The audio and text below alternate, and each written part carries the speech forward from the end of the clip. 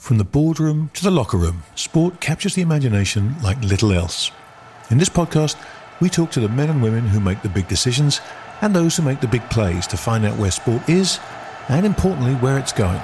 But we do so through the only eyes that matter, those of the fan.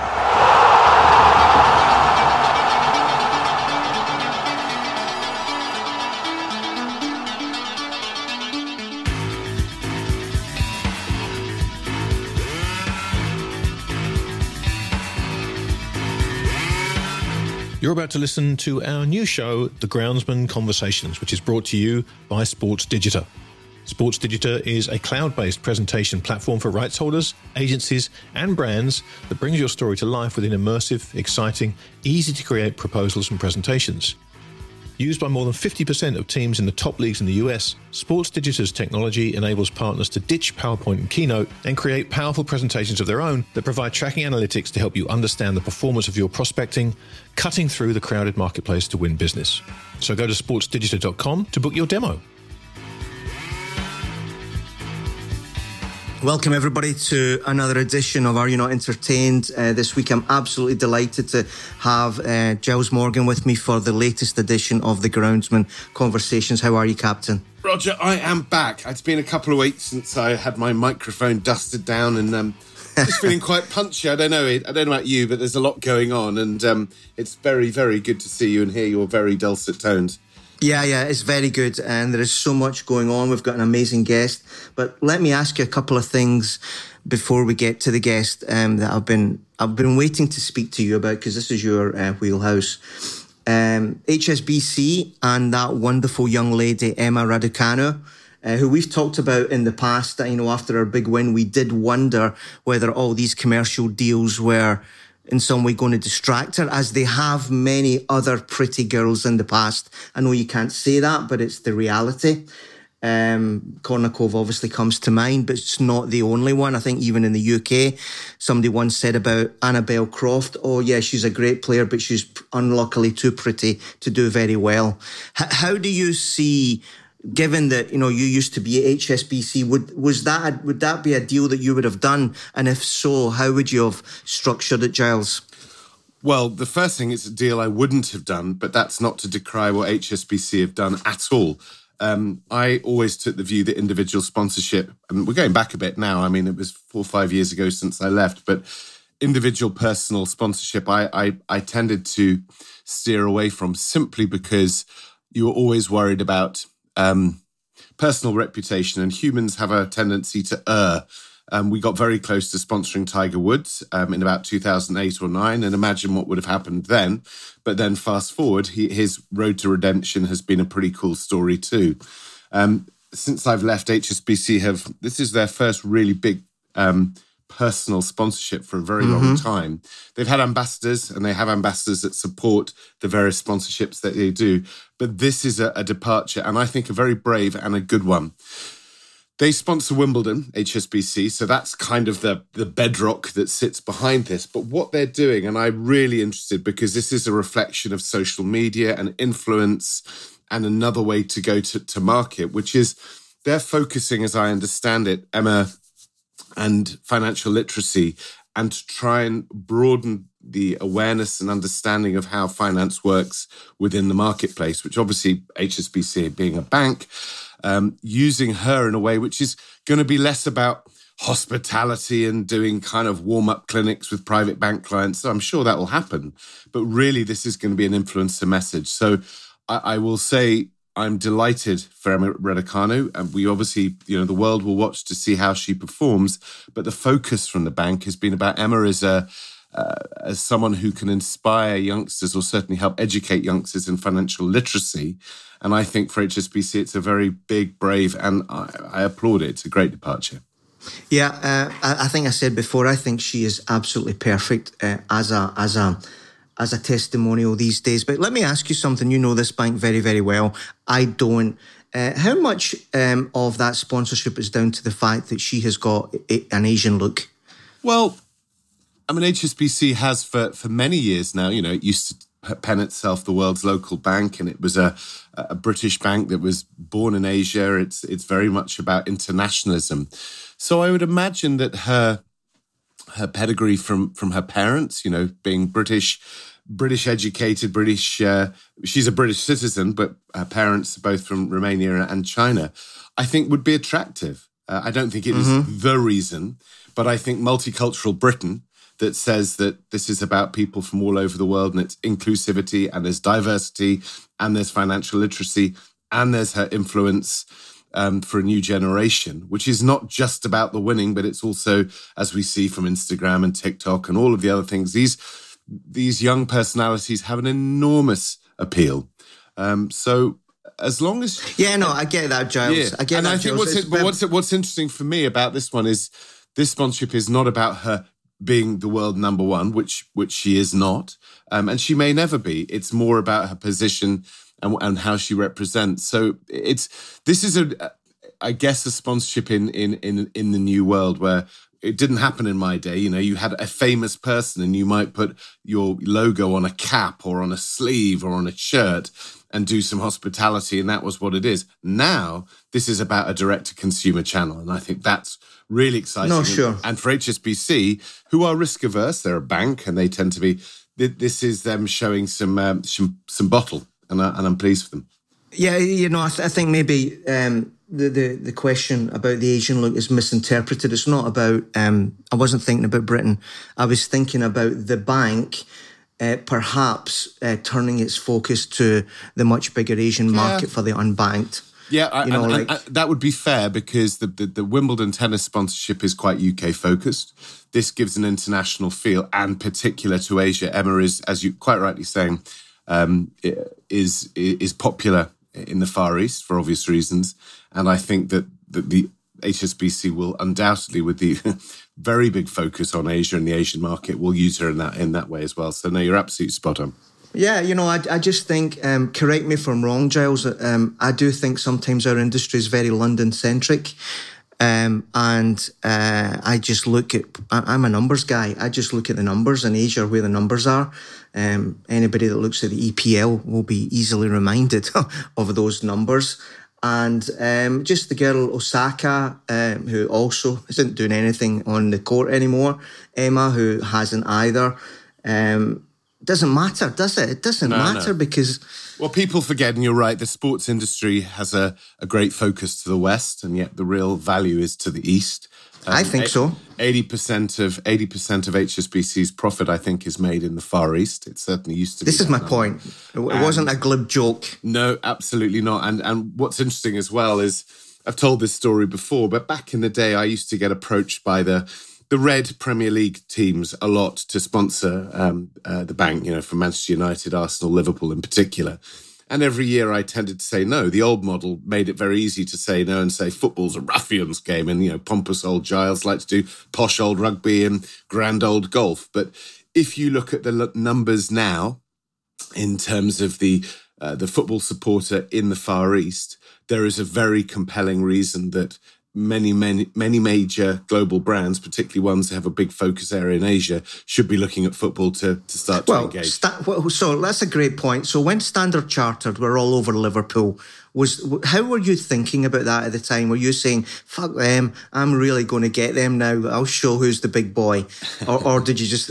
I'm really curious, Giles. Well, when they did the deal, Standard Chartered, and I know a few of the people there quite well, we rubbed shoulders in the Captain's Bar in Hong Kong, which is the only place to drink a pint of ale, in my point of view, in Hong Kong. And I think at the time, the original deal, I hope they'll forgive me for this, was a vanity deal. There was a chairman who loved Liverpool Football Club, and that's why the deal was done. I think that they unearthed quite quickly, however, that they had stumbled upon an absolute gem, which was, we need to engage... the Standard Chartered may be headquartered in London, but they don't have very many customers in London at all. In fact, I don't think they have any. Their power base is the Far East, it's Africa, it's the other markets. And I think they unearthed through media numbers initially that there was a great following and a fandom of Liverpool all over the world. With first-party data now in play, I think they've probably figured out they may have uncovered a goldmine. But I don't think they meant to do it. I think it was a sort of done in the old way, and I think it very rapidly. I hope that Standard Chartered are going to renew because they're sitting on something very special. I put it this way. I think I can say this now. Headline, 5 years after I left HSBC, I'm now disappointed that HSBC is not involved in a Premier League football club. There you go. There's your scoop. Yeah. No, I think one of the great stories in the sports industry, and it disappoints me that some people sneer at this, but I think the fact that how you look at the world of sponsorship today, as you did when you're in the job, and the changes in your viewpoint is under-investigated by the London-centric industry there. I think that is so interesting. And you should really, put down these thoughts, Giles, because it is a little bit St. Paul on the way to Damascus. It is. Yeah, undoubtedly. I think that I was trained in the early 90s with sponsorship being a media buy, but a kind of poor cousin media buy. And you always felt a little bit like the colouring in department, a little bit like the Vol-au-Vent King, a little bit like the chap that... it was nice to do. And if you worked for a big company, it was nice to do. And the chairman would pat you on the back and say, well done, Morgan, on your way. As opposed to now, which is you look at the right sponsorships, the right partnerships where you've got massive fan engagement and the ability to pull that in. It's going back to my boring old data story. The whole business premise of sponsorship investment changes. And therefore... this is why I'm pleased that HSBC have pivoted a bit. They've modernized their approach to sponsorship, something I didn't do then. And you're right, I've had my Damascene moment and continue to bleat on about it because this is where it's going and it becomes very attractive. And rights holders should be excited about sponsorship, providing they tear up the old book and rewrite with the new data approach and fan data approach. Great, Giles. Listen, let's get right into introducing the Sports Digita guest for today's show. And I'm going to let you do that because nobody better. Well, I think we're both salivating. Our guest this week he's probably one of the most celebrated. He's certainly one of the most tenacious and I think most admired sports promoters in the world of sport. And he's been doing it for years. Barry Hearn is our next guest to join the Groundsman Conversations. He is a proper Essex boy. He's born and bred. He's also a trained accountant, so something that you'll have a lot in common with him. And chartered accountant, man. Okay, thanks, Brian. And he did something. He disrupted the world of sport before the term had ever been coined for sport. I don't think he knew he was doing it. He probably would, but he would have put it in another language. Because he is the man who turned snooker into one of Britain's biggest sports in the 1980s. And he was a guy who one of the guys who created the narrative of personality, of stars being the story, which now everyone's talking about Drive to Survive and how they've unearthed narrative of drivers. This happened in the 80s. This was with him and snooker, and people like Steve Davis became household names. It was Barry who did all of that. And he then turned his Midas touch to professional boxing, very famously to darts, which for anybody who gets the chance to go to a PDC event somewhere in the world, go. You will not have more fun with your clothes on, I promise you. And I put that against the Hong Kong Sevens, but you don't need your clothes on for that necessarily. He's also been involved with 10-pin bowling and with golf, which will be interesting as well, his thoughts on golf. He was chairman and owner of Leyton Orient from 95 to 2014, which I think you'll correct me if I'm wrong, but I think that makes him one of the longest standing chairmen in football club history. He saw it all. Right. And his sporting empire has been run through the company he founded, Matchroom Sport, a business that continues to thrive and is now run by I always think his doppelganger of his son, Eddie. I mean, the apple did not fall very far from the tree. No. So, without further ado, Barry Hearn. Hello, Barry. Good morning. Long time no see. I'm extremely pleased to see you, dear man. You're one of the few sponsorship people that turned me down during my career. My evil way of getting my way back on you. Oh, I'm so pleased to see you can have another crack, but I've got nothing to give you now. Well, immediately you become less attractive to me. It's like an old man with a young lady with no credit card. You know, you've got no time. Barry, let me introduce you to my co-host, Roger Mitchell. Roger. Nice to meet you, Barry. Great thrill for me. So Rog set up this podcast a few years ago. It's sort of gone relatively well from strength to strength. But Rog may pick your brains about football in particular during the show when we get going, because he ran the Scottish Premier League for his sins a while back. So he's quite well versed in your world of football as well. I had a lot of stick up there for a little speech I gave a few years ago, James. Well, not from me. That was a definitive moment. I'd long gone, Barry. Yeah. I enjoyed it. I enjoyed it, Roger, because you would have enjoyed it as well, because they actually invited me up for the comedy bit before lunch, so I like a little soft intro to lunch. And on the way up, I thought, fuck it. Let's have these people. I love that, man. And I tore them to pieces. And it was like, they were looking at each other saying, who's actually invited this bloke? It was very fun. Yeah. No, it was actually a great moment, because everything you said was and is true.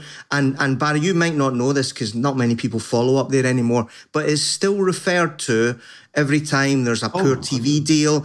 Yeah. When Barry came up, he told us how to do it and we didn't listen. Yeah. No, it was. No, I've been up there a few times on this book. I've done this book tour and I went up to Glasgow and 30% of the questions were still about Scottish football, because they're passionate about it and there is no easy answer. So it's easy for someone like me to go up and slaughter someone for 30 seconds. You haven't got to do anything about it.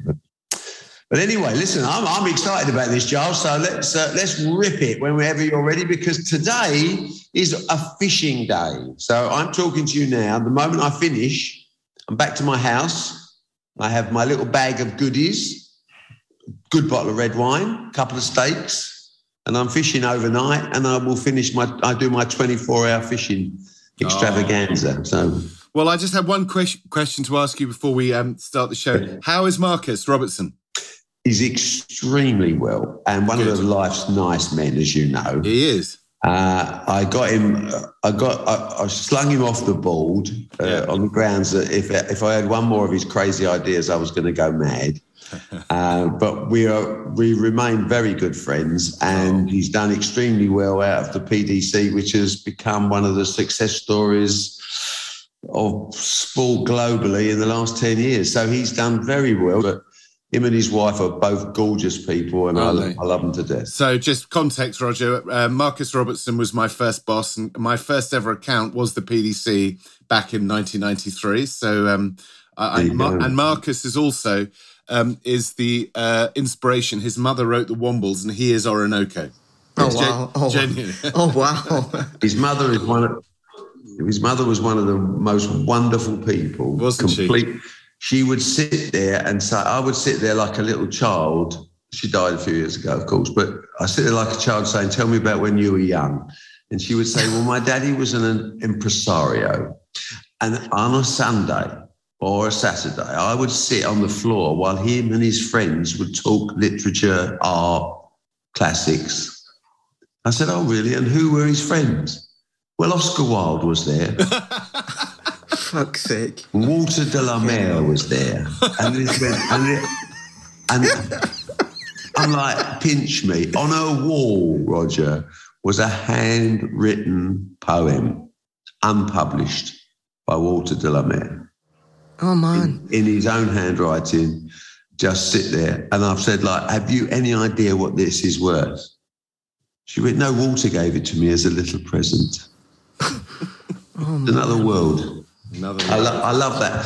This world didn't happen on my council estate, when people were coming around trying to beat me up. This didn't happen. I was going to say, did Walter not come to yours in Romford? No. Oscar would have been welcome. Walter was a bit lefty for me.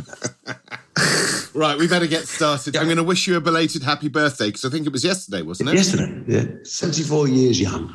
Are you really? And in good health? I know you've had a few scares. Are you feeling sharp? No, I'm getting battered, mate. But I don't give up. So I'm playing cricket for the Essex over 70s on Thursdays. I'm in the gym with a personal trainer a few days a week, and I am getting slaughtered, mate. But I don't know what else to do to try and stay young. I've got this theory that I may live forever now. I mean, it may be all over, all the other stuff. I may just go on forever. Well, you've certainly had a couple of the lives, so maybe we should be calling you the cat. Peter Bonetti would sue you for those that are that old. Or Phil Tufnell, one or the other. Ooh, yeah, so tough. Tell me, Barry, you've been in, I mean, God, it feels like you've been in the world of sport, I mean, all of my life, which says how old you are. But I just wondered, when you were a kid growing up, what were your own... What was your fandom of sport? What were the things that you used to watch and just get electrified by? You know, I think there's something about sport that opens doors and gives opportunity that nothing else does. You know, you could be a genius, academic genius, but you've still got to go through school, university, etc.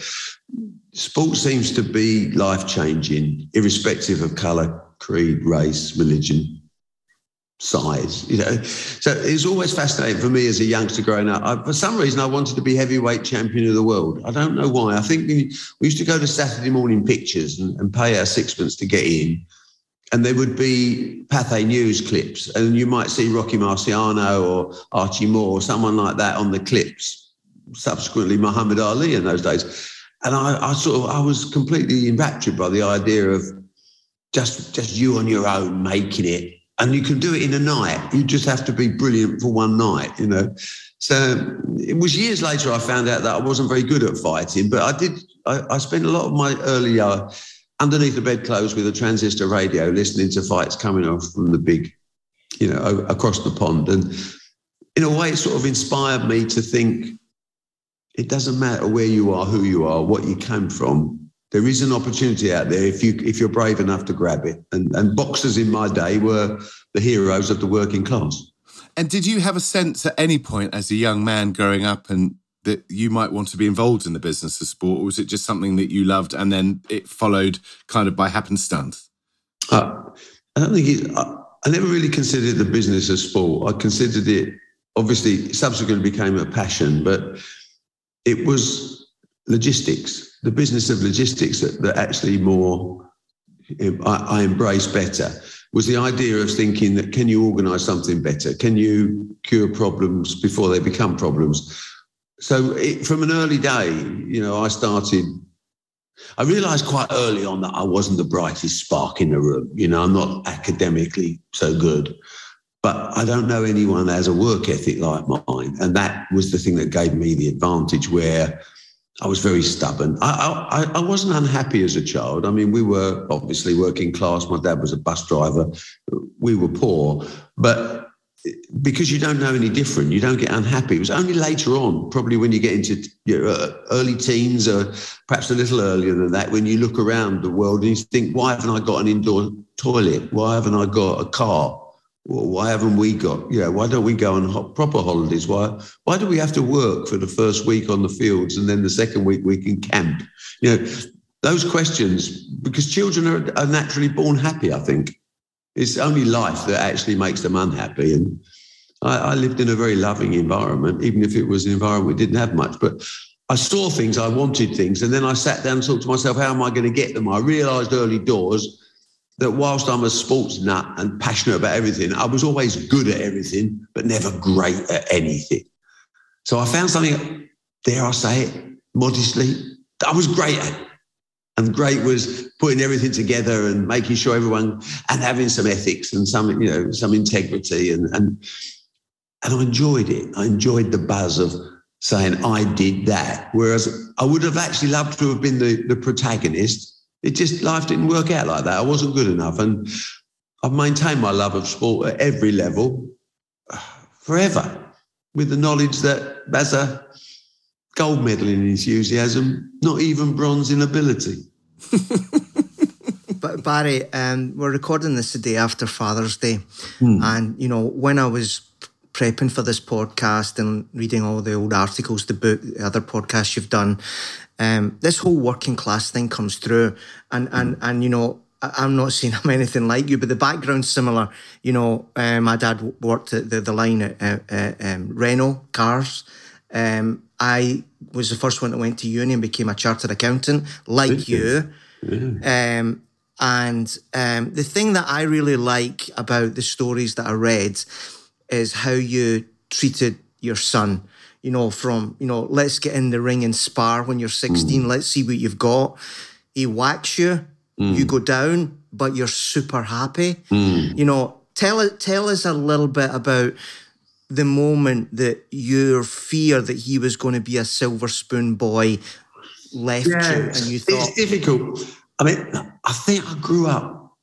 When I eventually found out that there were people with more things than we had, my dad died quite early. My mum was a child lady. She cleaned other people's houses. When I found out, I think I developed a little bit of a chip on my shoulder about people that even spoke nicely, you know. I never heard the final whistle of a football match against a public school because I'd been sent off by then. Someone would say, "Good shot, old boy," and I used to just whack him. I don't know why. Fucking true. I know. I just had this thing about they've got something I haven't got. And that was, I've had therapy. I'm not out of it, but I'm getting better, you know, as they say now. I've still got a little bit of working class. So when I suddenly have a son and a daughter, and the daughter's always different because you want the best for your princess, but the son is a copy of you. So therefore it replicates and it stands for what you stand for. And then you find out that your son, you know, you've done well in life. I've done well in life. And I managed to put him to a good school. I never went to university, but he could have gone if he'd have wanted to, but he didn't. But at the same time, I didn't like what I was seeing sometimes. I didn't like to listen to the bragging or the outspokenness or the brashness or some people might call it overconfident. I think he deserved a slap. And I loved him. So I wanted him to be an effigy of me. You know, that's it. I got told off by Eddie the other day when I described him as a project and he hated it. He said, "I'm your son, I'm not a project." I said, No. You've always been a project. Your bloodline is my son. But as a project, you see, I don't fear dying because I'm going to be here through him. Because he sounds like me, he looks like me, he has got the same ethics, he's got the same work rate. But I didn't know that at the time. So when he got 16, he'd be going out with his mates, getting into fights, being Jack the lad, always having the last word, a little bit like his dad was when I was 13, not 16, you know. But that came with a silver spoon. You know, he'd bring people back to his house and he'd tell girls that the house was his, you know. So he liked his fighting. He'd had 3 little amateur things, which I went to, and I knew he could fight. He was a big lump, but I wanted to find out what he was made of. So I don't know another way. I don't know how. I can't sit down and talk to people because people talk crap. So I can find out by example what it was like, you know.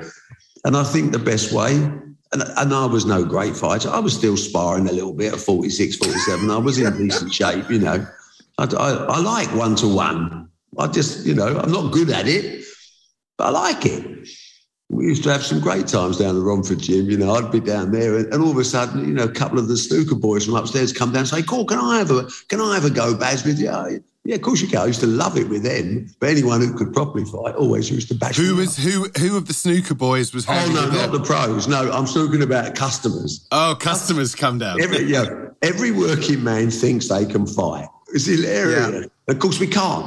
But we all think we can until you walk up those 4 or 5 steps and you realise it's time to go to the toilet 3 times on the way up, you know.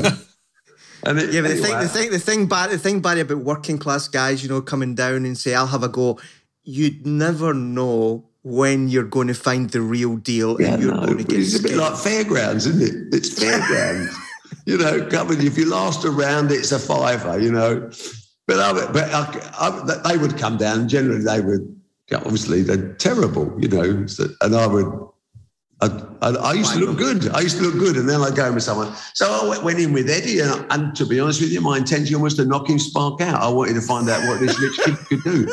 And my wife knew that, and she went potty. You know, you touch my son, don't you come home? And I said, look, it's something in me. I just have to find out what he, right or wrong. I don't know if I'm right or wrong on lots of things. It's instinct, isn't it? Takes over. I know that respect is won on the street and enhanced in the boardroom, but it's that way round. So firstly, let's do a great writer, Hugh McIlvanney, once described me as saying, equally at home in the boardroom as on the pavements. And I think that's the greatest compliment you can pay anyone, because it means that you understand a little bit about life. You haven't been spoiled. You haven't been, traumatized by the reality of life. So I took Eddie in the gym with one intention. That was to knock him spark out. And he's 16 years old. Everybody cleared out. I said, I need the gym for 3 2-minute rounds. That's all I need, boys. And then you can have it back. They thought it was hilarious. Eddie was up for it because no fear when you're 16, and he was a bit of a flash son of a bitch, to be honest. He came charging at me and I hit him spawn on the gym. Honestly, I was never a big puncher. This was enough to take most people out, I think. And he stood up and he took it. And I thought, oh, shit, I could have a problem here. And 2 rounds later, he dropped me with body shots. Painful, I don't mind. Well, I don't mind. It's okay to hit me in the face. It's mainly bone. It's not really going to kill me. But the body shots, they crucified me. And I went down twice. And at the end of the second round, I said, that's enough, son. And he said, I thought you were going to do 3. And I went, you're going to kill your father. I said, there's no need for 3. I found out what I wanted to find out. I haven't had a problem with him since that day. So anyone who says that's a heathen way to talk to your son, or what a dreadful thing, or all these lovies that come around and say, oh, you can't really touch a child. Absolute bullshit. That was the best day of my life with my son. And it made us the friends and close that we are now. And I think it helped make him the man he is now as well. When you can look after yourself, you don't need to be aggressive. You have a confidence. You have a way about you. Only little people on drugs, the cowards, they're the only people that are a problem. Real men are not a problem. If you have a problem with a real man, you have a serious, serious problem. Serious problem, yeah. But you don't have that in life because we don't need to. Now I smile at everybody. I'm a happy person. Please don't make me unhappy, and we'll get on fine, Barry, here's a question for you. That is a great story. But so you then see your lad, he's super successful, super smart, but you see him getting into this social media stuff, no context turn. Yeah. You see him hanging out with these kind of YouTubers, and you and I, you look at these YouTubers, and so do many people that listen to this podcast, and we can think they're a wee bit fake. Okay, you've got a lot of followers, but you're not real. So when all that's starting to happen and Eddie's in the centre of this world, do you have a wee word in his ear and say, listen, son? Or do you just say, I love that you sold all those pay-per-views. Good on you. Yeah, there comes a time when it's a bit like building a house. You don't really you don't worry about the roof if the foundations are built properly. The thing's not going to fall down, But what you do is you don't try and tell the builder how to do it because you're not a builder. Now, if that makes sense, rapture that in a kid. So early doors, the job was done. My project was done. I built a good man. Someone who's not just smart, but someone who can play the market, and I just laugh. I watch it. Do I understand social media? Do I understand the people watching even this podcast? Probably not. I'm old, but I understand communication. I understand appealing to a target market over the years. I understand ignoring you. You have to ignore your own principles sometimes to understand where the world is moving to. You can't be stuck in the past. You have to listen to young people. My 9-year-old granddaughter knows more about my phone than I will ever know.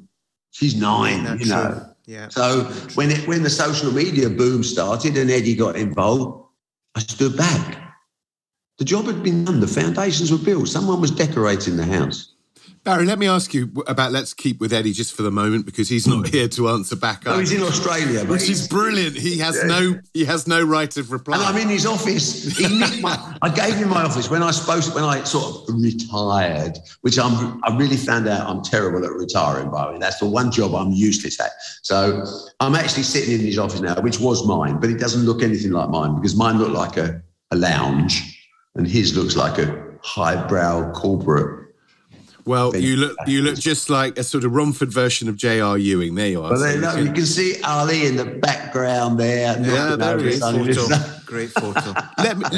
But on this theme of Eddie and your pride of him, both from when you sparred with him when he's 16 to he's 43, I think now, something like that. So he's been part of the Matchroom sport journey with you. How long was it? Did you feel genuinely confident enough to hand over to him? I mean, how long was his tutelage of you having built this business up very famously in the 80s and it was growing? When was the point that you felt my boy is not, he could be ready, but when was he ready? Oh, he was ready the day he was born. Yeah, he had no choice. It was a plan. Like Steve Kerr. Yeah, I mean, it's just, I couldn't imagine. I mean, I like to say I played it with a straight bat, but I couldn't imagine him not being involved in something I was so passionate about. So, of course, his whole life was built up around sport, whether it was Steve Davis being his godfather, Steve would stay around, and whether it was Freddie King that would train me and would look after him with the boxing side, and he would go down the gym every day. I suppose he'd like to think he made his own decisions, but really it was already done. It was written. So it was just a polishing, we had this big rock, and inside this rock was a beautifully finely cut diamond. It took time, It took time. We had to chip away. And he's not the finished deal now, but what he's done is astonishing. He's changed my company. I mean, I have to say, but you see, the secret of everything is life replicates sport completely. It's just a bloody game, Competitive game. It's a game you want to win. But it's a game but there's a few basic rules in there. It's not just turn up. It's a game you've got to prepare for. It's a game you've got to sacrifice for. It's a game you've got to have that determination to win at all costs. To go the extra mile, go a mile at least further than any of your opponents. It's the same as sport. So we're playing that game now. I mean, Matchroom is a hugely successful company, and it's grown from me and a girl underneath a billiard hall in Romford to one of the world's biggest sports promotion companies out there. Wonderful. Has it changed us? I don't think it has much, As my wife keeps reminding me, I'm still common, as she calls me, And I don't really want to be anything different. But I can't tell her that because we've been married over 50 years and she'd disappoint me that I've not really made the progress. I mean, from the day my mum told me I had to go to elocution lessons so that people would respect me more if I spoke proper, as you can see, it hasn't bloody worked. Barry, I've just before Roger comes in with a proper question, I've got to tell you the first time I met you, which was sort of mid-90s with our mutual friend Marcus Robertson. And I remember him introducing, I'm a big tall lump like your son, and Marcus introduced, Barry, this is Giles Morgan, and he's, this, And you just looked at me so witheringly, went, you'll never work in football with a name like that. And I've never, ever forgotten it. Well, it's true, isn't it? It is, and I never did. No. The world is a changing place. I mean, get back to your social media stuff. This was something completely alien to a dinosaur like me, but I have got the experience and the brain to say, I welcome innovation, I welcome creativity, and I welcome things that are perhaps not on my radar. I enjoy looking at projects and think, I would never have thought of that. And some people say that about me. They say, how did you get darts to where it is today? How did you do this? That's just the way you approach things. And everything is an example of our own personality and our own desires, But there's lots of other stuff around it. But you also need that dirty great dollop of luck.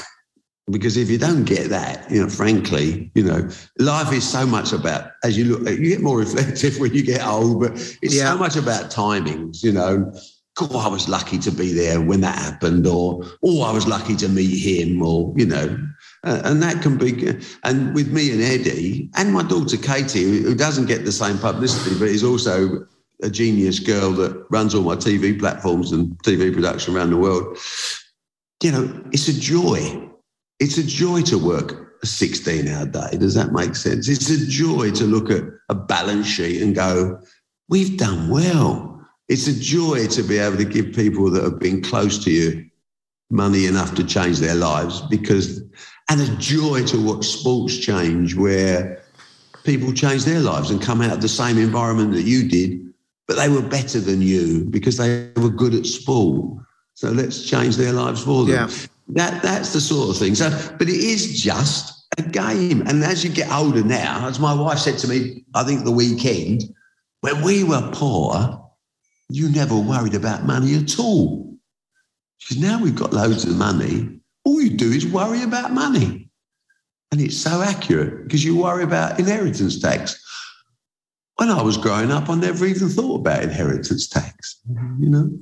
But Barry, you're right. I heard Eddie talking about those 7 years and inheritance on another podcast. I thought that was really funny. Actually, live another 7 years so that gets you out of the inheritance. But listen, what I wanted to ask you is this, because, you know, we could literally talk 2 days on all of this stuff, but everybody wants to hear these kind of questions, which is, you know, sport is in the middle of this disruption, challenger leagues, you know, in golf and everywhere.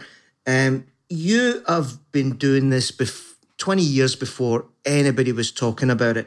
And what I want to ask you as an all-encompassing question is this, you know, the freedom that you got to do things in your own governing body in darts and in some ways snooker and in other ones as well, you didn't get when you were at Leyton Orient and in the Football League.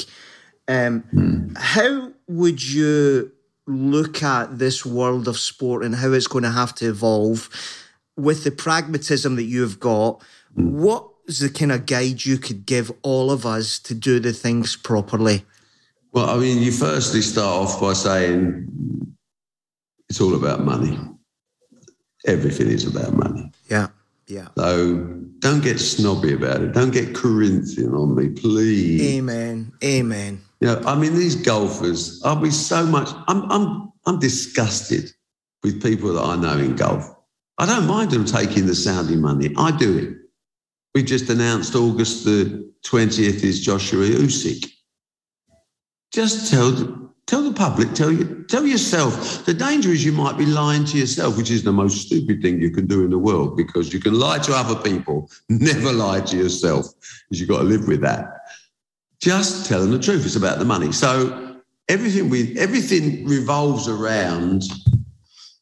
Do you remember the takeover? There's a question for your podcast listeners. Do you remember the takeover of the Savoy Hotel by Nabil Gulbenkian, I think his name was?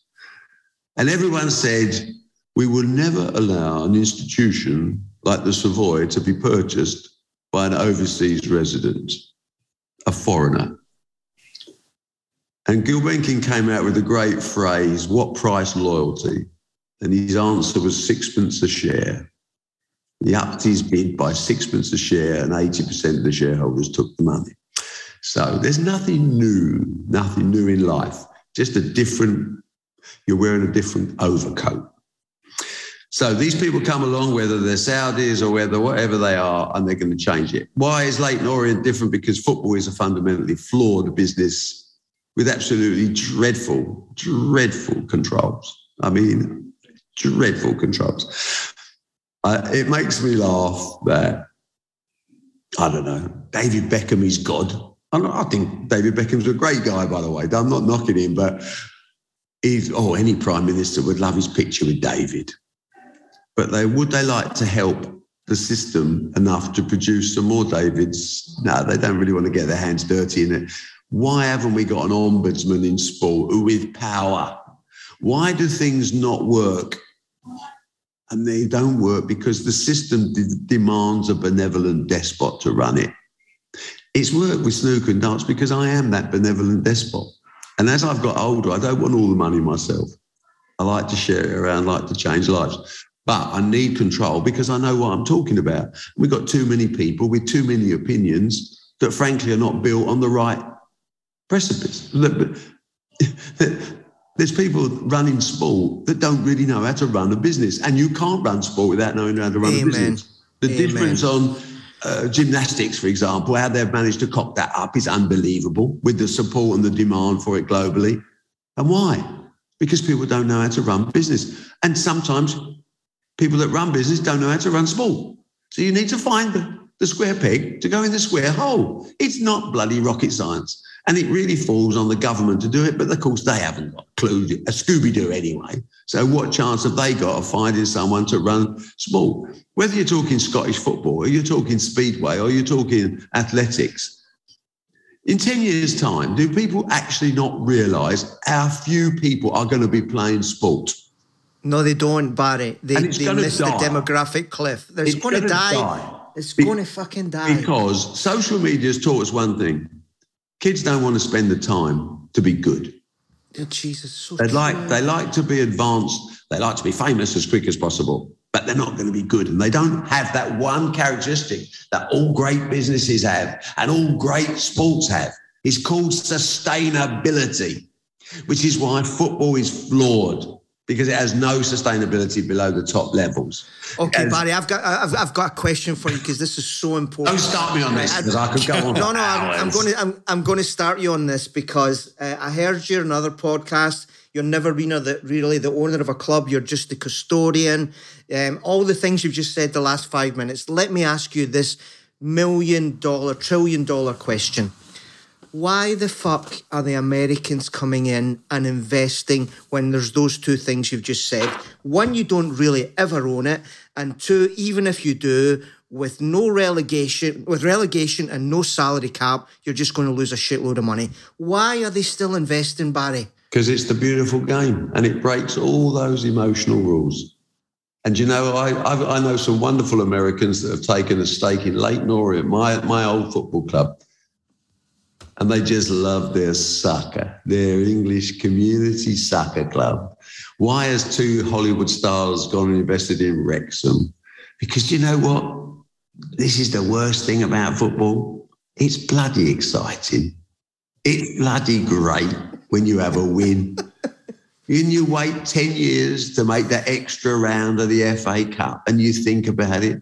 When I go to bed at night, do I not see Jonathan Tuay dancing between two static Arsenal defenders as he smashes the ball under the hapless Almunia from just outside the penalty area to give us a 1-1 draw against Arsenal? Is that not one of my closing thoughts before I go to sleep? I'm a sad bastard. Yes.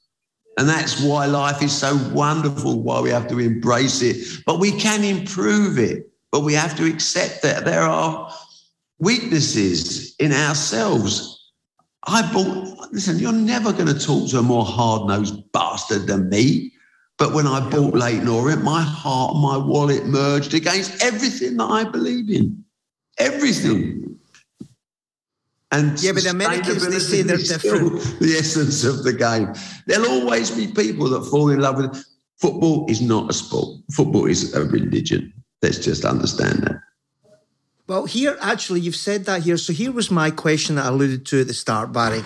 My big question. I've never heard anybody ask this. I've read a lot about you for this podcast. That's how I like to do the things. St. Francis Hospice, some of the quotes you make.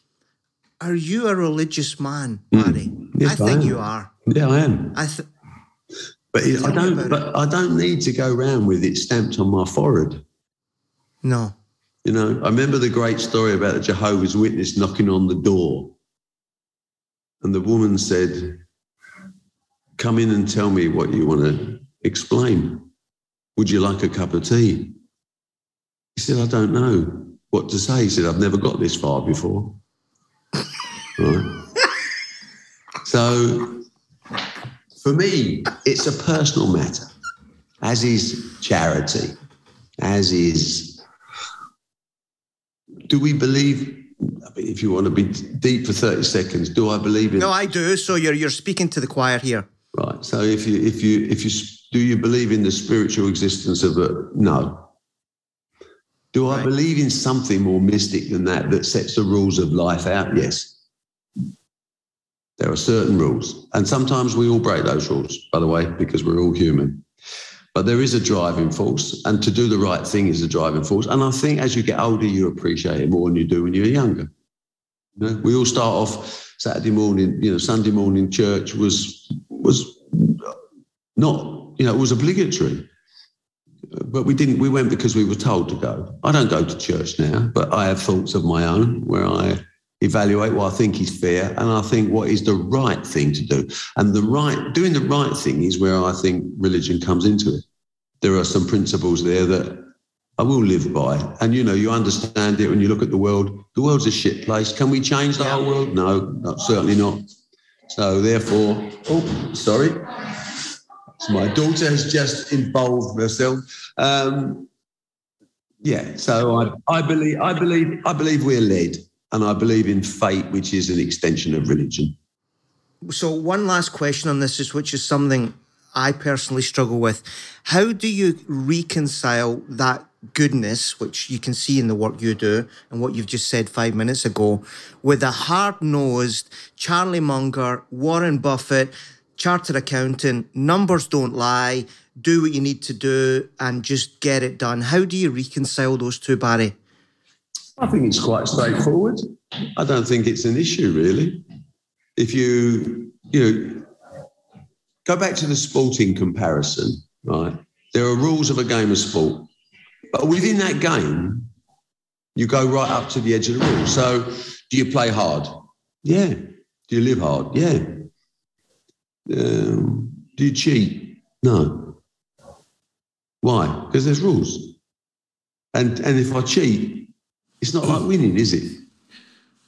There's something fundamental about the rights and wrongs of life. And I just compare it to the rights and wrongs of sport. I'll take every advantage I can get. In business, I wouldn't say I'm ruthless, I'm brutal. I have a very clear focus is the way I describe my business. I focus and I don't stop until I get to my chosen land. I call it the land of milk and honey. I don't know where that comes from. It's been mentioned in another book somewhere. Yeah, I don't know. Barry, let me take, some of our listeners are young. They might know if they've done their research. You famously revolutionised snooker, and then you have worked across a number of sports through Matchroom and helped to galvanise those, particularly darts, PDC. It's been a huge success. Go back in time with snooker. You started to build narrative around individuals and bring personalities and all the rest of it. How much was snooker the blueprint for the rest of your business? How much, when you reflect back and go, it was snooker that set your own rules for the rest of the business? Well, without snooker, I wouldn't be talking to you now. And without Steve Davis, I wouldn't be talking to you now. There are a few people in my life I owe an enormous debt of gratitude to. Doesn't mean I'm going to give them any money, by the way, but thanks a lot, boys, and lunch is on me.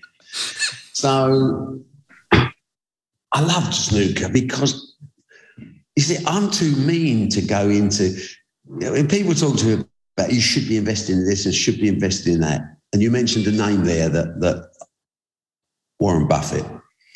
Mm-hmm. This is a very smart kid and a very sad kid in his same sort of way from life, but he's still in that same old house. He's never enjoyed himself. He's always been in that house. Yeah, I don't understand. That's the thing, that. But that's a mistake by you. You see, what he does is how he enjoys himself. But he just likes things that are unusual in terms of studying numbers But I can understand him, and he's also at a stage of his life now where he's a bit more reflective and. We could have this podcast, by the way, go on for several days, but yeah, we could. The Warren Buffett story I love is when sadly his first wife died, and she was very charitable and Warren wasn't. And he phoned his friend Bill Gates and said something like, I think I should give some money away, and you've got a global, in her memory. And Bill Gates said, yeah, that's kind of it. What do you want to give? He said, I thought I'd start you off with $30 billion. which is a sort of that's a road to that's a road to Damascus moment, isn't it? You know, and where do we come from? When my moment was snooker, where suddenly I saw an opportunity. Now we all see opportunities in life, and some of us look back on them and say, "I should have." That's a weakness, because I'd rather make a mistake than say I should have and not tried something. So snooker came along, and I was quite brutal in the early stages of my life to make sure that me and my family were protected as much as possible. And I smelt a pound note, I was very dangerous. I smelt £2 note, I was extremely dangerous. There weren't so many rules in the early days, frankly, but we got better. But with snooker, I saw the chance to create a business through a sport unlike anything that had been done before. It was quite a unique moment, you know, and it's centered around some of the things that were in our life, because I'm not really a genius. I hate to have to say this. I know I'm sharing your secrets here. I don't buy that for a second. I'm a good copycat. I'm a good copycat. So I looked around and thought, you know, what do we do in our lives? You know, we're sitting there watching TV on the settee with our mum and dad. We're watching Coronation Street. We're watching subsequently EastEnders. We're watching Dallas. We're watching these serials. And what's the most important thing is people remember people in those. It's a soap opera. And my thought was, you know, sport is also a soap opera, but it's not wide enough. So, you know, Dennis Compton would turn up at Lord's in his dinner suit, having been at a function the night before, and score 100 before lunch. He was a personality, even in those days. So we needed to transfer that into sports that by the snobs, and which there were millions of snobs in sport, said that's not sport, old boy. Well, as soon as they said the old boy, you whack them, don't you? That's the old school. And then you start saying, let me educate you to what the real sport is. And this education process is still ongoing, because there's still snobbery in sport. Yeah. How anyone puts money into golf, I own the PGA Euro Pro Tour. I love it. It helps young golfers develop their talents. Golf is another rubbish business. Yeah. Simply because there's no viewers, there's no players, there's too many barriers to entry. I hate, and this is working class, I hate any form of barrier to entry, because that's what slowed me down. And I resented it, the fact that when I became an audit manager at one of the main chartered account companies in the world, they brought me in and told me, congratulations, you're the youngest we've had in 200 years. You're very smart. You're doing a great job. But this is as far as you go. No, they said that, Barry. I was 24. They said that? Yeah. And I looked at it and I thought, well, I knew, okay, I won't be here for long. And they said, you know, you're going to have a great pension. You're really going to, but you haven't been to university and your family has no connections or money. End of story. So you wouldn't make partner? That's what they basically said that. No, never make partner. Today's a different world. In those days, it was obligatory to wear a bowler hat at Cooper Brothers. Obligatory. Right. I used to wear a white suit. And I remember getting in the lift with a wonderful man called Alan McClintock, who was the senior partner in Thompson McClintock, that old Scottish firm. Yeah, he's famous. He's very famous, McClintock. And he looked down, he had these little half-ring glasses on. And I was a flash bastard. I wanted to be noticed. I didn't know how else to be noticed. So I wore a white, not every day, every now and again I wore it like a John Travolta white suit. And this Alan McClintock looked at me. Thompson McClintock. And he went, Jesus. Do you work for us? I went, yes, Mr. McClintock. He said, good Lord. I always went, good Lord. I said, you see, there's lots of secrets in life, and one of them is don't be a secret yourself. So you have to stand up. If you fancy your chances, stand up and be counted. Otherwise, just sit in the shadows. You'll be fine. Yeah, you'll be fine. You'll 100%. Be protected. So that was the reason why when I looked at snooker, you realise basics. And you get the basics right and everything follows. Number one, in any sport, you need activity. Before anything else, before money, you need activity. because you're born to play sport at a high level. Your dream is to play.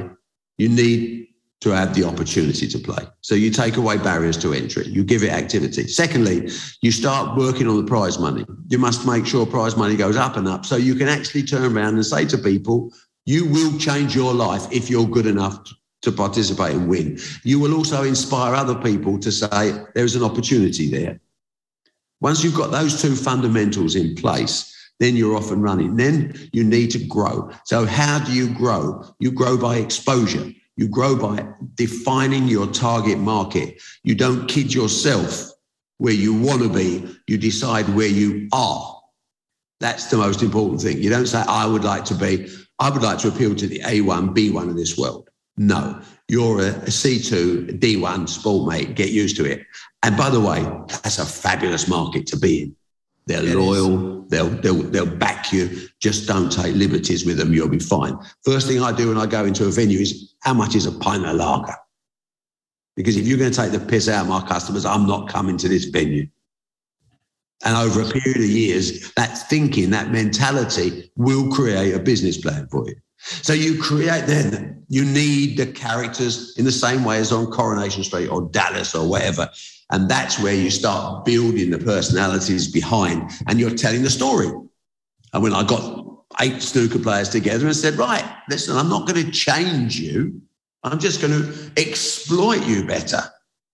So Jimmy White, you can't read and write, but you can work a 6-horse accumulator out faster than every man I've ever known. You are Jack the Lad.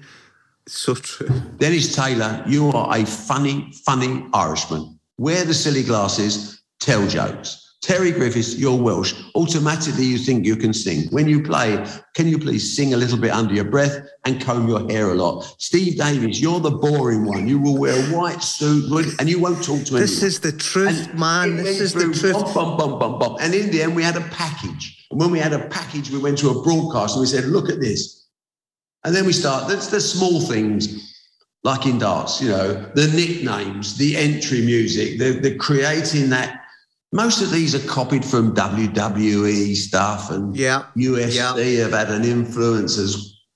You just listen and you learn and you listen to your customers and you don't get stuck in what you thought was right or where you were advised it was right. People don't know. But the one thing I will tell you is blue collar is king. Blue collar is king, even in the difficult times that we are about to experience for the next 3 or 4 years. Blue collar, there's an awful lot of them, and they're good people. Yeah. And you must therefore, a lot of people talk about the Netflix effect of, Drive to Survive in F1, and now seemingly every sport is sort of trying to get He was doing it 20 years ago. Behind-the-scenes documentary. You must be looking at going, been there, done that. That was kind of part of the blueprint back in the 80s, presumably.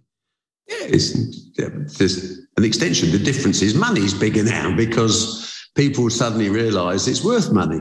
I've got this thing going on with trying to sell more books than Eddie, right? And I'm losing, and I'm going to lose because he's got a couple of million social media followers. I can't beat that.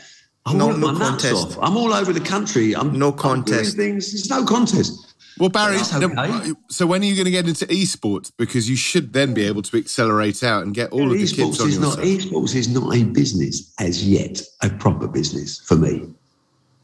I agree with that. I can't understand how it works. It's working because it appeals to younger people, and there's a way of doing it that I haven't worked out yet. And I may not be able to work out, but Eddie may be able to work out. But when you get esports sessions in Korea drawing 30,000 live crowd, you take it seriously, and it will have a future.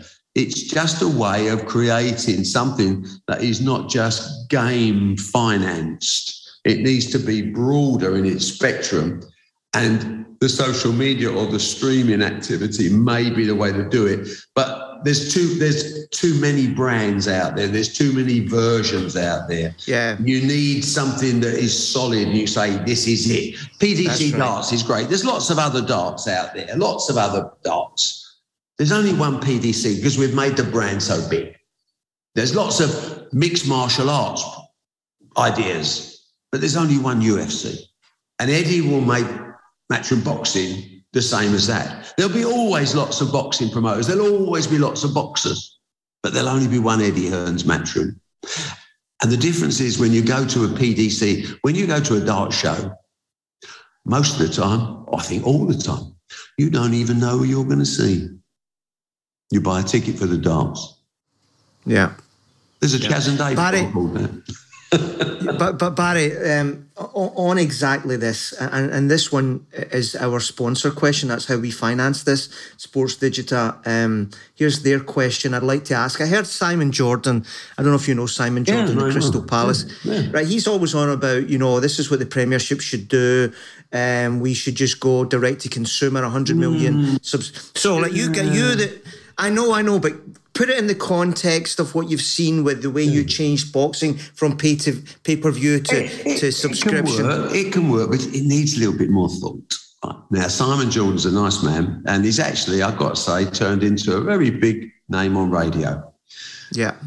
He wasn't so clever, so smart in football. I'm sure he'll look back over what did he lose? £30 million of his own money? Yeah. It's not the smartest deal in the world, is it? So, okay, everything is going to be tempered with history because history educates, right? It allows us to speculate on the future. Now, the principle of what he's saying, of course, makes sense in the new digital wave. But you've got to factor in a few other things, otherwise your business is not sustainable. So you factor in, let's not forget the cost of production. Let's not forget the cost of marketing. Let's have a look at it, because I've got to tell you, at the current rights fees, £5 a month doesn't make any sense at all. So should it be $9.99 a month? Are we talking about VAT? Have you taken that off? So you see, the accountant in me comes out and says, look, I love to listen. Do you ever love to listen to the old man in the corner of a boozer somewhere? Because they exist in every boozer everywhere in the world, and they know the answer to everything. And I often wonder, why are you sitting in this boozer when you should be owning all the boozers in the world if you're so frigging smart? But of course, the answer is you're not. So with Simon, the basis of idea, but needs to put a little bit more common sense into it first and a real rationale of numbers. The Premier League were run by some very sensible people. The best of them all was Richard Scudamore, who was for sure a smart kid. Worked for me as one of my directors on the Football League when I was he was chief executive of the Football League. I instantly knew he was a smart kid, and he remains a friend, so I'm biased. But if there was money for the Premier League in that, they'd have done it years ago, mate. But you don't speculate when you've got all these other people doing all the work for you, all the investment, and losing their own money. So the question remains, I don't know a broadcaster that makes money out of Premiership football, but it puts them on the map and it makes them famous. And you factor that in, it's not such a bad deal for broadcasters. I know broadcasters that have stopped taking Premier League football and are now making a lot of money and are very happy that Premier League football gave them their start. So we're in a transition period. The move to digital comes at a cost in terms of less exposure for your brand. People used to say how much easier it is to build a personality or a product or an event on terrestrial free-to-air television, and that remains the case because it goes to a wider audience.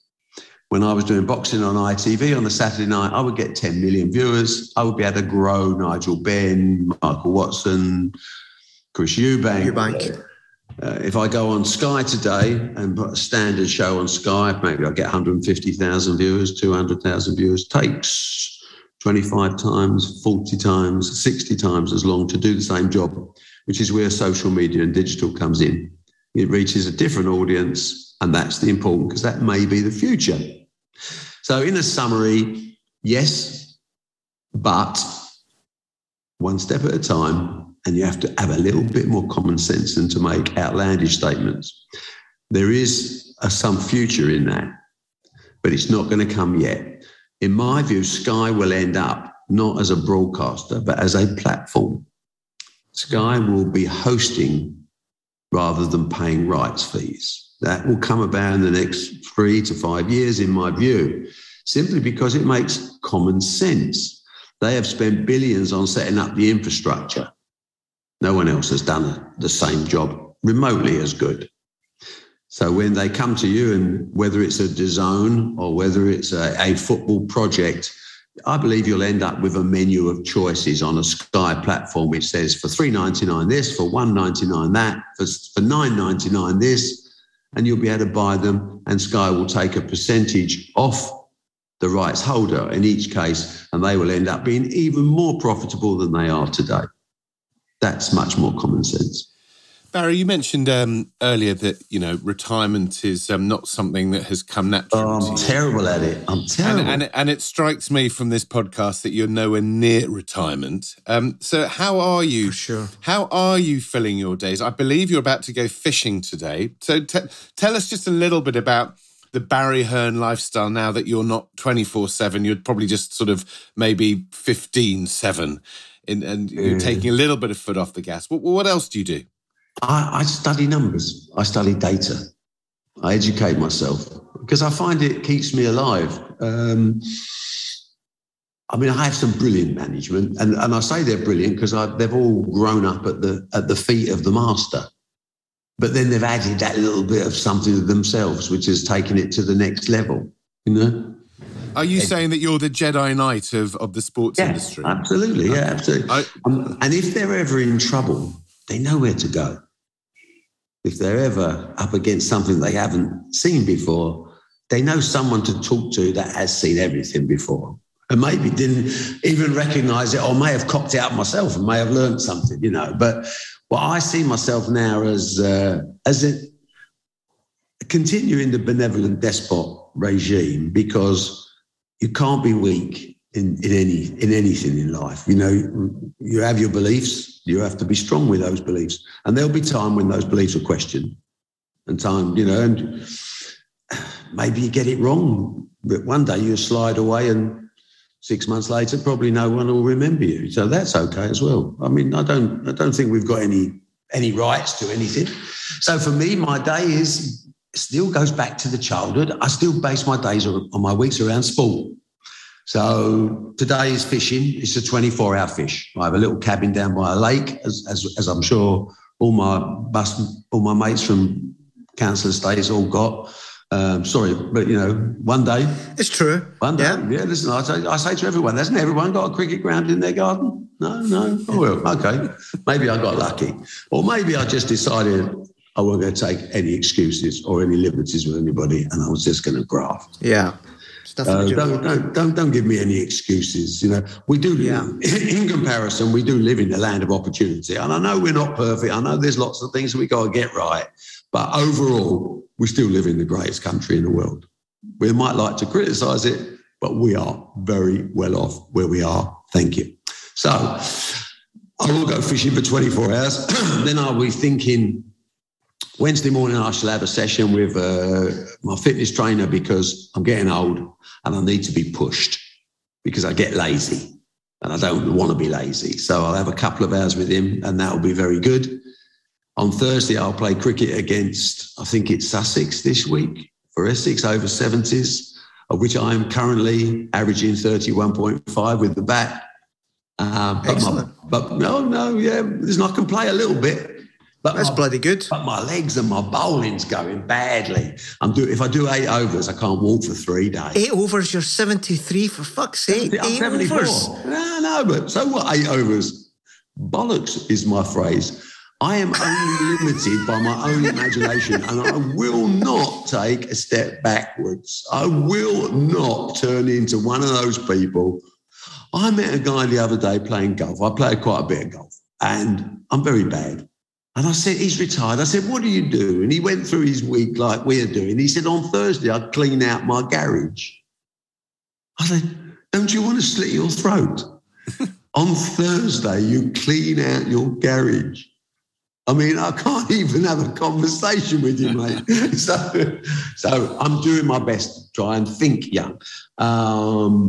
Then I will see my grandchildren over the weekend, and we have a family thing on Sunday. Everyone comes to lunch. This weekend is my 2 young boys, twin boys' birthdays.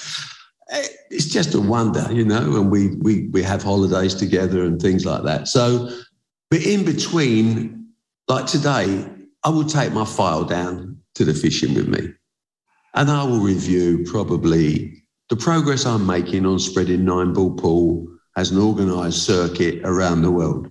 Where am I up to? What do I need to do? What investments required? What's the profitability of existing events? Where are my potential partners in the future? Which sites around the world should I be looking at? At the moment, I'm talking to Abu Dhabi, Bahrain, Saudi and Qatar. Southeast Asia, a little bit slow to come out of COVID. So all these things are going through your head. And you know what it does? When you sit down with the old lady in the evening, you feel like you've had a proper day, you know, and she's got a load of horses and she's very excited about different things. She's been nominated for Small Breeder of the Year. Oh, there's an exclusive. So she had a fabulous year last year with one of her horses who bred some amazing horses. And this all sounds like a little boys' club, but there's a lifetime of effort gone into achieving where we are. And when you talk about people paying a price, I encourage everybody. I try and talk to kids all the time, but they don't really understand yet what is that price, because that price is a big price. So we can all talk about, I made sacrifices and all that. Look at top sportsmen and compare them. You know, when Jack Nicklaus said, maybe I got lucky because I ate 1,000 golf balls every day before breakfast. You know, let's just put that into a business context and all that. So someone like me that comes out of, you know, a happy home, but not palatial, you know, no garden, nothing. You know, I like trees. So I buy farms now and I walk around them, you know. And I don't give a monkey when people go, is it? No, but that's what I do. And by the way, it's also inheritance tax friendly, so I don't have to worry about that. 7 years. 7 years. Got to live 7 years back. Everything is 7. Everything is on a 7 year. Eddie sent me a text. No, I haven't talked, you know. He sent me a text the other day. He went, I can't believe you're 74, Bazza. He said, do you think you might be able to make 80? And I texted him back, that's because that money I gave you the other day, you don't want to pay any of that back, do you? That's right. No, I don't. Barry. So he's like, he's getting onto Ladbrokes. You know, what price the old man to make 80? You know, he's in good nick. He's hedging it off, he's laying it off. Of course he is. The tax bill. Barry, we could and would probably talk for hours and hours and hours. We've got to let you go. You've got fish to catch. The lesson you've got to learn is don't talk to me Monday morning, because I'm dying to talk to someone on a Monday because I've had too much of my own self, you know. So it's a pleasure talking to you guys. And listen, Giles, and I've nearly forgiven you for not doing that. I have to tell you one story just before we go, right, about Giles Morgan. So he's got a really big job with HSBC, sponsorship director or whatever. I think he was based in Hong Kong, weren't you, Giles? Yeah, he was the main man, yeah. So I'm thinking, this is happy days. I'm going to take his trousers down, you know. So we're having these conversations and I'm just feeling, you know, there's a little bit of public school boy. Did you go to public school, Giles? I did, yes.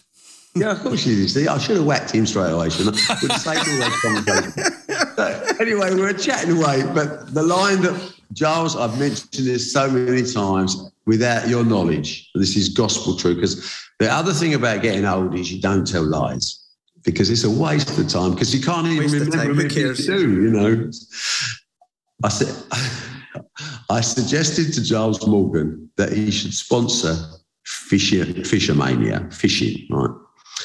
And I was arguing that, you know, this HSBC are the bank of the world, you know, they're everyone's favourite bank, blah, blah, blah. So what is the sport of the world? Well, the biggest sport in the UK is fishing, because more people go fishing on a weekend than watch professional football, which is my best-selling line. Doesn't get me anywhere, but it's a true line.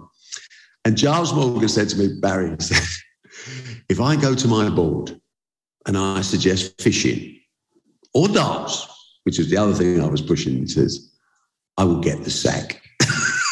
And I thought to myself, he's a good man, but he's honest. At least he's honest. So you never got the sack, and I never got any HSBC money. But The difference is on the snobbish side, people will put in money without thinking about it for different reasons. You know, if it ticks boxes is very popular these days. I'm not really into ticking boxes. I'm just living in the real world. So I want, you know, we want to change lives. We want to be relevant and we want to give people value for money. And that goes to sponsors as well. Well, Barry, you've been in the real world of sport for a hell of a long time. And you've given a lot of people through the sports, but also through your own words, so much joy and entertainment. And I hope for at least 7 more years. So, what are you doing, Giles? You still playing a bit of golf? Very badly, not really, but just hack around. What do you do to stay active yourself, Giles? Well, what you mean physically active? Yeah. Walk the dogs twice a day. That's all right. It's better than nothing. Yeah, not and I've got a Peloton bike that's collecting dust too. But some of the instructors are quite attractive. Well, see, as you get older, that becomes less relevant. So I'll leave that one with you. Boys, it's been a pleasure. Thank you. Thank you, Barry. Cheers. Thanks. Bye-bye. Oh, wow. Can I be bold and say that is probably our best ever guest? Would that be fair, Giles? Well, I think not only is he such a massive character, evidently, but also he is so wise. And his instinct, but also many people have heard him speak at conferences or whatever, and they think it's just the Essex gob. He's probably the most applied businessman that I've ever seen in sport. And the analysis and homework and preparation, coupled with the charm and all of the piece, you get the full package. He is an absolute... It's all energy. And I think for all of our listeners, I'm so glad, funnily enough, that we've had him on the show sort of 4 years into Are You Not Entertained? As we've been talking through the business of sport, the changing commercial landscape of sport. I think if we'd had him on in the first year, our listeners, we wouldn't have been ready for him. I think we're ready now. That is a validation of nearly everything we've talked about in the last 4 years.